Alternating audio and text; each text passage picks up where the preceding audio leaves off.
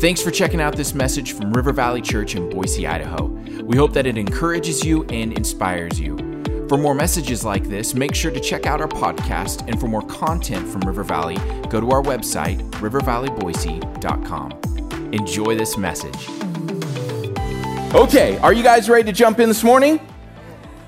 I have just a few minutes here, but I want to share something that I have been really excited about this message since Pastor Tim and I sat down and really honed out what God wanted to do in this series. It's really interesting when you sit down and separately God has been stirring something in your hearts, and then you sit down and you go, oh yeah, no, that's exactly what God's been telling me too.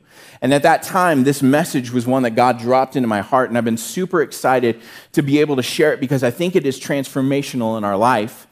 We're going to be talking about today the third word of Ephesians, right? The last 2 weeks, we've been talking about two of the words in Ephesians. We've been talking about sitting and how we sit in heavenly places. We sit enthroned with Christ. We rule and reign with him as his ambassadors here on earth. And how we also stand, what it means to stand against principalities and powers, to put on the full armor of God. If you haven't heard those messages, go back and listen to them. They're going to challenge your faith. Today we're going to be talking about the third word, which is to walk. To walk. This is the point where we actually have movement that we have to do. Whether it's in our spiritual life or in our natural life, there is actually a point when we have to take a step. The prophetic word that Trey shared this morning in the song was so accurate. One foot in front of the other. We have something that we have to do. And I realize too that as we take steps, as we move forward in God, sometimes it's this beautiful, amazing thing where God's doing so much. And sometimes it's a little different. It's kind of like this. This is what it's like. Go ahead and, that's the title slide, but go ahead and. It's like this. You get stuck in a ditch. And God's there, and he helps you out, right? He's like, I'm gonna strengthen you, and you're off, and you're moving forward in what God has, right to land in the ditch again.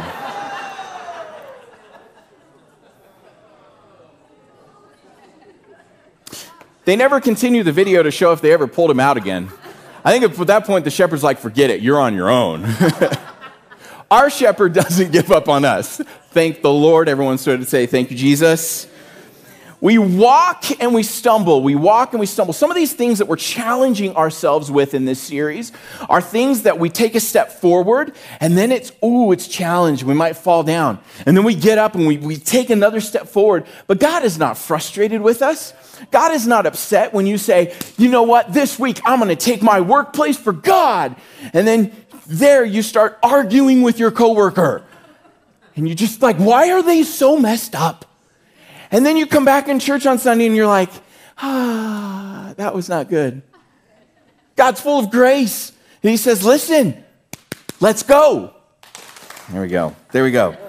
He's not upset when we struggle and when we walk through this stuff, but he does want us to make forward momentum in our life. That's what he's designed us to do. Ephesians, Pastor Tim shared the scripture, Ephesians 4 and verse 1. I, therefore, a prisoner of the Lord, urge you to walk in a manner worthy of the calling to which you have been called. A couple things there. I urge you to walk. Walking is not standing still. Walking actually has movement and momentum to it. And notice what it says here, to walk in a manner worthy of the calling in which you have been called.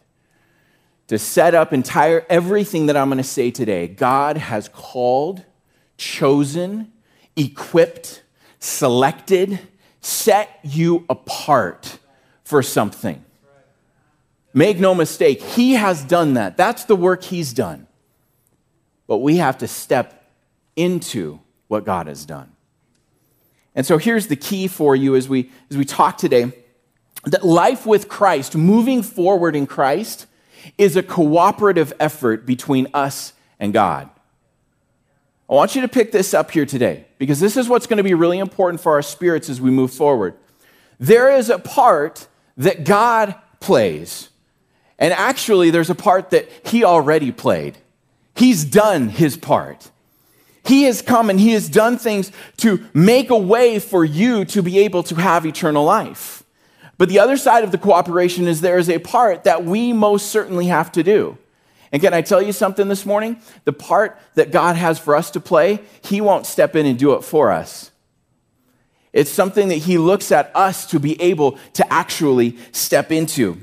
I'm going to use the Israelites today to illustrate this principle of this cooperation that we have between us and God. Because the Israelites were coming to this point, and we see in Joshua 1, where they are getting ready to cross over the Jordan into the promised land.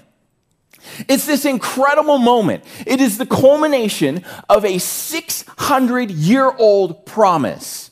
600 years. And now they are standing on the banks of the Jordan River, ready to cross over into the promised land. And this whole cooperation side of things looks like this for the children of Israel, the Israelites. For them, this cooperation looked like inheritance and possession. Inheritance and possession. I'm going to be talking about these two words, so I want you to keep these in your mind. If you're taking notes, write them down, even in 2 columns, because that's how I'm going to talk about this a little bit. Inheritance and possession. Inheritance is this. The land is yours. The land is secured. In fact, if you were to look at your spiritual life right now, your future is secured in what Christ has already done. Your eternity is secured. Because God made a promise, and how many of you know that when God makes a promise, he what? Keeps his promise. Your inheritance has already been provided. Jesus went to the cross. Jesus paid the price that you were supposed to pay. And because he died on the cross for your sins, he has now given you the inheritance of not only eternal life free of the condemnation of sin, but he's also given it to you abundant life here on earth. This is what God has done. But there's also possession. Now, here's some descriptions for you here. Inheritance is the legal right to possess because the owner has given it to you. Think about that. As we move forward in the things that God has for us, recognize that it has been given to you. Abundant life here, eternal life after. It has been given to you. But possession is to take by force, knowing that you have the right to the land. Okay, listen to this. It's not one-sided. God's given you inheritance in him. Everything has been given to you in Christ. Freedom, healing, your future is secured. All of that has been given to you, but you have to actually step into what he has provided for you. Stepping into the promised land for them required both. They couldn't do God's part. They couldn't fulfill the promise that God made about the inheritance of the land. They couldn't do that. That wasn't on them. There was no way for them to attain that. But God also was not going to do it for them. He said, you still have to cross over the Jordan, and you still have some enemies you got to face, and you still have some things that you're going to come up against, and you're still going to need me, but you have something that you actually have to step into. Now, inheritance. Walking in and taking ground in our spiritual lives, in our natural lives, and I'm going to give you some practical applications of what these things are here in a little bit. It requires movement, but the movement starts in the fact of these two things, and these are the two aspects of inheritance. We're talking about God's part here for just a couple of minutes. God's part is, one, he promised them the land. He promised them the land. He made a promise, and he fulfilled the promise. In Joshua 1 and verse 3, we see that he comes down and he talks to Joshua and he says, I promise you what I promised Moses. Wherever you set foot, you will be on the land I have given you.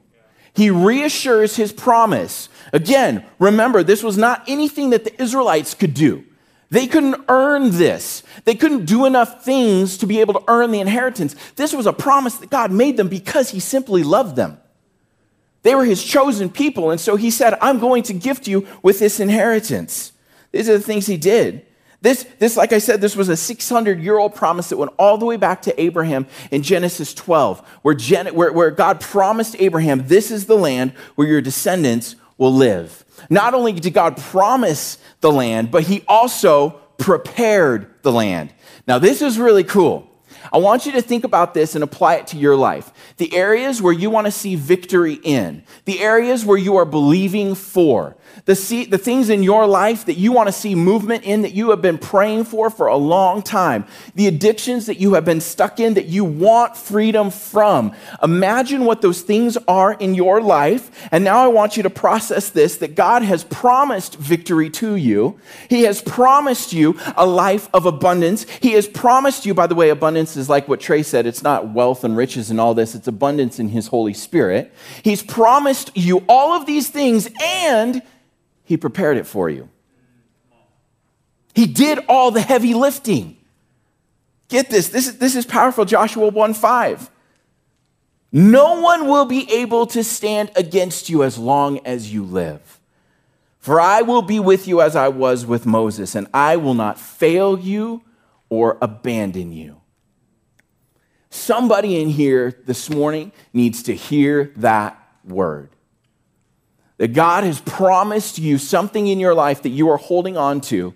And you need to hear today that God has not only promised that you will have the victory in this, but He wants you to know that He has prepared it so that no one will be able to stand against you. This is a two-part package that God has put together. Give you some ideas of this through Exodus, Numbers, and Deuteronomy. These are the promises. This is how God promised. Exodus 33. The Lord said to Moses, "Get going. You and the people you brought up from the land of Egypt, go up to the land I swore to give Abraham, Isaac, and Jacob. And I told them," here it is, the promise, "I will give this land to your descendants."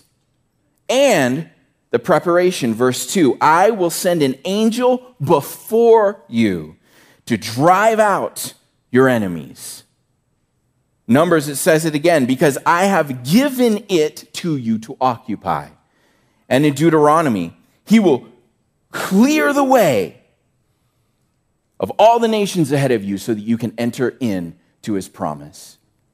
God has done the heavy lifting for us. It's this amazing, incredible thing that we get to see, and we get to live in this fact. I'll give you one little simple, very, very simple of what He's done in making a promise and keeping His promise is eternal life. And it's just one simple little one. What did He do? He said, "I promise that there will be forgiveness of sin and eternal life," John 3:16. "So whoever believes in me will not perish but have eternal life." He kept His promise. He paid the price for sin and prepared a way for you to have abundant life, eternal life, free of sin through the cross. And He gave you, there's this word, the right or the inheritance to become children of God. This is the right that He has given you, to be a child of God. God promised, and He kept His word. This is an incredible thing. Amen? All right, now, possession. This is where the cooperation part comes into play, and this is what I want you to get into your spirit this morning. Rest in the fact that God has promised and that there is inheritance for us because of what He's done. Rest in that. And then understand that the cooperation means this, that the right does not take away the work. The right to the inheritance doesn't mean you don't have something to do. You very much have something to do. But I'm complete in Christ. Yes, you are. But He also says, if you're going to be complete in me, there's a way that I have for you to live life. And there are some very specific things that I have called you to do. And I am looking for you, says the Lord, to carry these out. But we say, in Christ I have rest. Yes, you have rest in Christ. Absolutely you have rest in Christ. But you still have work. Work is not a bad thing. I want to paint this picture for you here. Sometimes we think that, because there's some misconceptions. There's some misconceptions about work. The misconceptions about work are that I work for my salvation. That's a misconception, a lie. That is what we call false. You do not work for your salvation. You do not earn your salvation. That is the inheritance that Christ did. But Check this out, Philippians 2 and verse 12. Dear friends, you always followed my instructions when I was with you, and now that I am away, it is even more important. Listen to this, Paul. Work hard to show the results of your salvation. It does not say work hard for your salvation, but it does say work hard to show the results of your salvation. Paul used this terrible four-letter word, work. You mean to tell me that I actually have something I have to do? Yes. But we have to make sure that we're doing it from the right perspective and the right heart, the right motivation, and for the right reasons. And that's what is really important for us to understand here. The other conception is that we shouldn't have to work. God does all of it, right? We just have to rest in Him. As we rest in Him, He's the one who empowers us to do the work that He wants us to do. I'm just going to stay in His presence. Good. Then let His presence actually carry you to what He's called you to do. The kingdom was extended by the apostles and the disciples gathering together and praying and fasting, and then they did this crazy thing. They went out and told people about Jesus. It's really weird. It was like, what? We can't just sit and pray and worship. Yes, you can. And then you have to go. Oh, okay. There's a specific part that we are supposed to play. Remember, He's already taken care of His part, but we have a part to play. Let me give you an example of this. This is something I see so beautiful in our church right now, because everywhere I look, I see people that are taking steps to pursue the heart of God and pursue what God has. Monday nights, some of you are aware of this, but some of you aren't. Monday nights, there's over 20 guys who are now gathering together in this building to pursue a new level of freedom from addiction and a new level of purity and wholeness and healing in their life. Come on, give it up. This is awesome. This is awesome. Those 20 men are not getting here and gathering here so that they will be saved. That's done. That's taken care of. They are here working out their salvation. I meet with couples right now.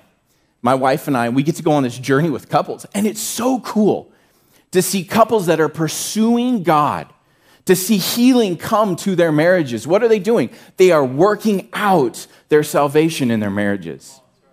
So many people that I'm talking to in our church right now, that you are making steps forward into what God's called you to do. And that is exactly what this is talking about. The inheritance, the promise, the provision, the preparation is already done. And now we have to actually step to possess the promise that He's given us. Okay? Now, there is a really important posture then for us if we wrap our heads around the idea that God has provided and we have a part to play in this. There's an important thing that we have to understand in posture. Joshua 1 and verse 10 says this, Joshua then commanded the officers of Israel, go through the camp and tell people to get their provisions ready. Get ready, because in 3 days you will cross the Jordan River and take possession of the land the Lord your God is giving you. Okay? There is a posture that we have to take. One of my favorite movies of all time is Chariots of Fire. And I love the story of Eric Liddell. But the last race where he's getting to run for the gold medal, put this up here. This is from the movie. This isn't really Eric Liddell, but it's who I picture. He's at the starting line, and notice he's down in the starting blocks, and he's poised. And in the movie, when you watch it, everything goes dead silent, waiting for the gun to go off. He's poised. Every muscle in his body is ready to go. Can I say this? That for you and I, this is important for us because we're not going to be able to go and actually possess if we're sitting down. We got to be ready to move. Can I tell you this, that one of the biggest tactics that the enemy is using today is complacency and apathy. It is one of the biggest techniques that he uses. Complacency and apathy says this, you can be okay with that little bit of sin in your life. It's okay. I was meeting with Mike Costa this week, and I love talking with Mike. We got in this conversation about how many times, and I'm sure none of you have done this, it's just Mike and I, so we're the messed up ones. How many times we rate sin? Well, I lied, but at least I didn't murder. And we rate sin when the Bible says sin is sin. There's no difference in it all. Sin is sin. But we tend to look through and, that one's okay. I can kind of get away with that. That is the enemy saying, you're okay, just hang there. You're okay. That little sin, it's okay. How about this one? The little compromise, the little areas that lead to sin. You're okay. I know that movie has stuff in it, but it's okay. It's fine. How about this one? It's just too scary. The fear is too much. Just stay where you are because it's safer. Lie of the enemy. To be okay with your short, check-it-off approach to the Word of God, and don't get me wrong, I'm so thankful for YouVersion, I really am. But how many times can we get in that mode of like, checked it off, I did the thing, got my points, possessed the land.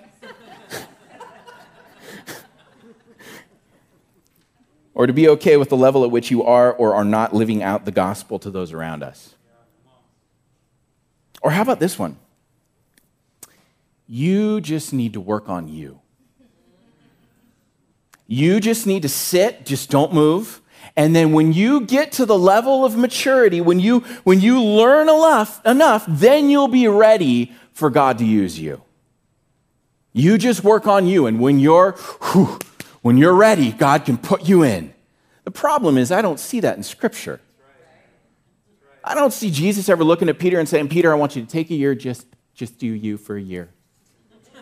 Peter, just sit down, just do you for a year. Focus on you, just grow, read your Bible, pray a couple times a day, and then when you're, then I'll put you in. No, he said, follow me. I'm going to go heal some blind people. I'm going to go heal some people. You're going to be right there with me. And you better get this because this is what you're going to be doing. But this is the enemy. The enemy uses this. You okay? God knows that for you to find growth, it has to happen by doing something outside of yourself. We can't just focus on what's in the inside. Do not get me wrong. Spiritual growth and spiritual maturity in our life are very important. But God uses you working outside of yourself to bring those things to your life. This is really important for us to know. Now, the enemy, and I'm going to wrap it up here, the enemy is going to use every lie that he can in your life. But Paul gives us a clue here, and this is something I want us to be challenged and encouraged by today, to go on the offensive in possessing the promises that God has. 2 Corinthians 2:11 says this, that you are to not let Satan outsmart you. Do not let him outsmart you. This is Paul telling the church, hey, wake up, don't let him outsmart you. And this is how you're going to do that. Because you are very familiar with his evil schemes. Guys, you know how the enemy works. I don't think there'd be one person in this room that goes, I have no idea how the enemy works. We know how the enemy works. We know the tactics that he uses. We know the lies that he brings against us. And so Paul is saying, listen, you need to be aware of his schemes so that he won't catch you off guard and he won't outsmart you. Guys, spies don't go into enemy territory and collect intel only to come back to headquarters and throw away the intel and go the other direction. No, they use the intel to go against the enemy. We have been given the intel in the Word of God. We have been given the intel about what the enemy's schemes are so that we won't be blind to them, in order so that we will not stay in apathy and complacency and not moving, but we understand the enemy's schemes so that we can combat them with the Word of God, with prayer, and with the Holy Spirit. Come on, I hope that when you leave today, you have something in your heart that says, you know what? I recognize in my life where maybe, just maybe, I've been one of these things just a little bit. There's a little bit of a loud sin, a little bit of compromise, a little bit of apathy that set in. And I am not ready to let the enemy continue to have his way in my life. And I'm ready to stand up and to possess what God has. We can only live in the fullness of life if we're willing to address the areas of life that have us stuck and allow the Holy Spirit to empower us to move forward in the victory of Christ.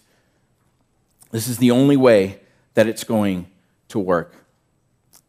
So what does possession look like? I want to give these to you real quick because this is how we're going to wrap up and go into our discussion time. What does possessing the land look like? Well, for you, it might be praying for the lost in our city, state, nation, and world to a new level. Possess the land. I am going to pray for my next door neighbors. I am going to pray for our state. I am going to pray for revival to sweep across our valley so that hearts will return to them. I'm going to pray for the prodigals to return.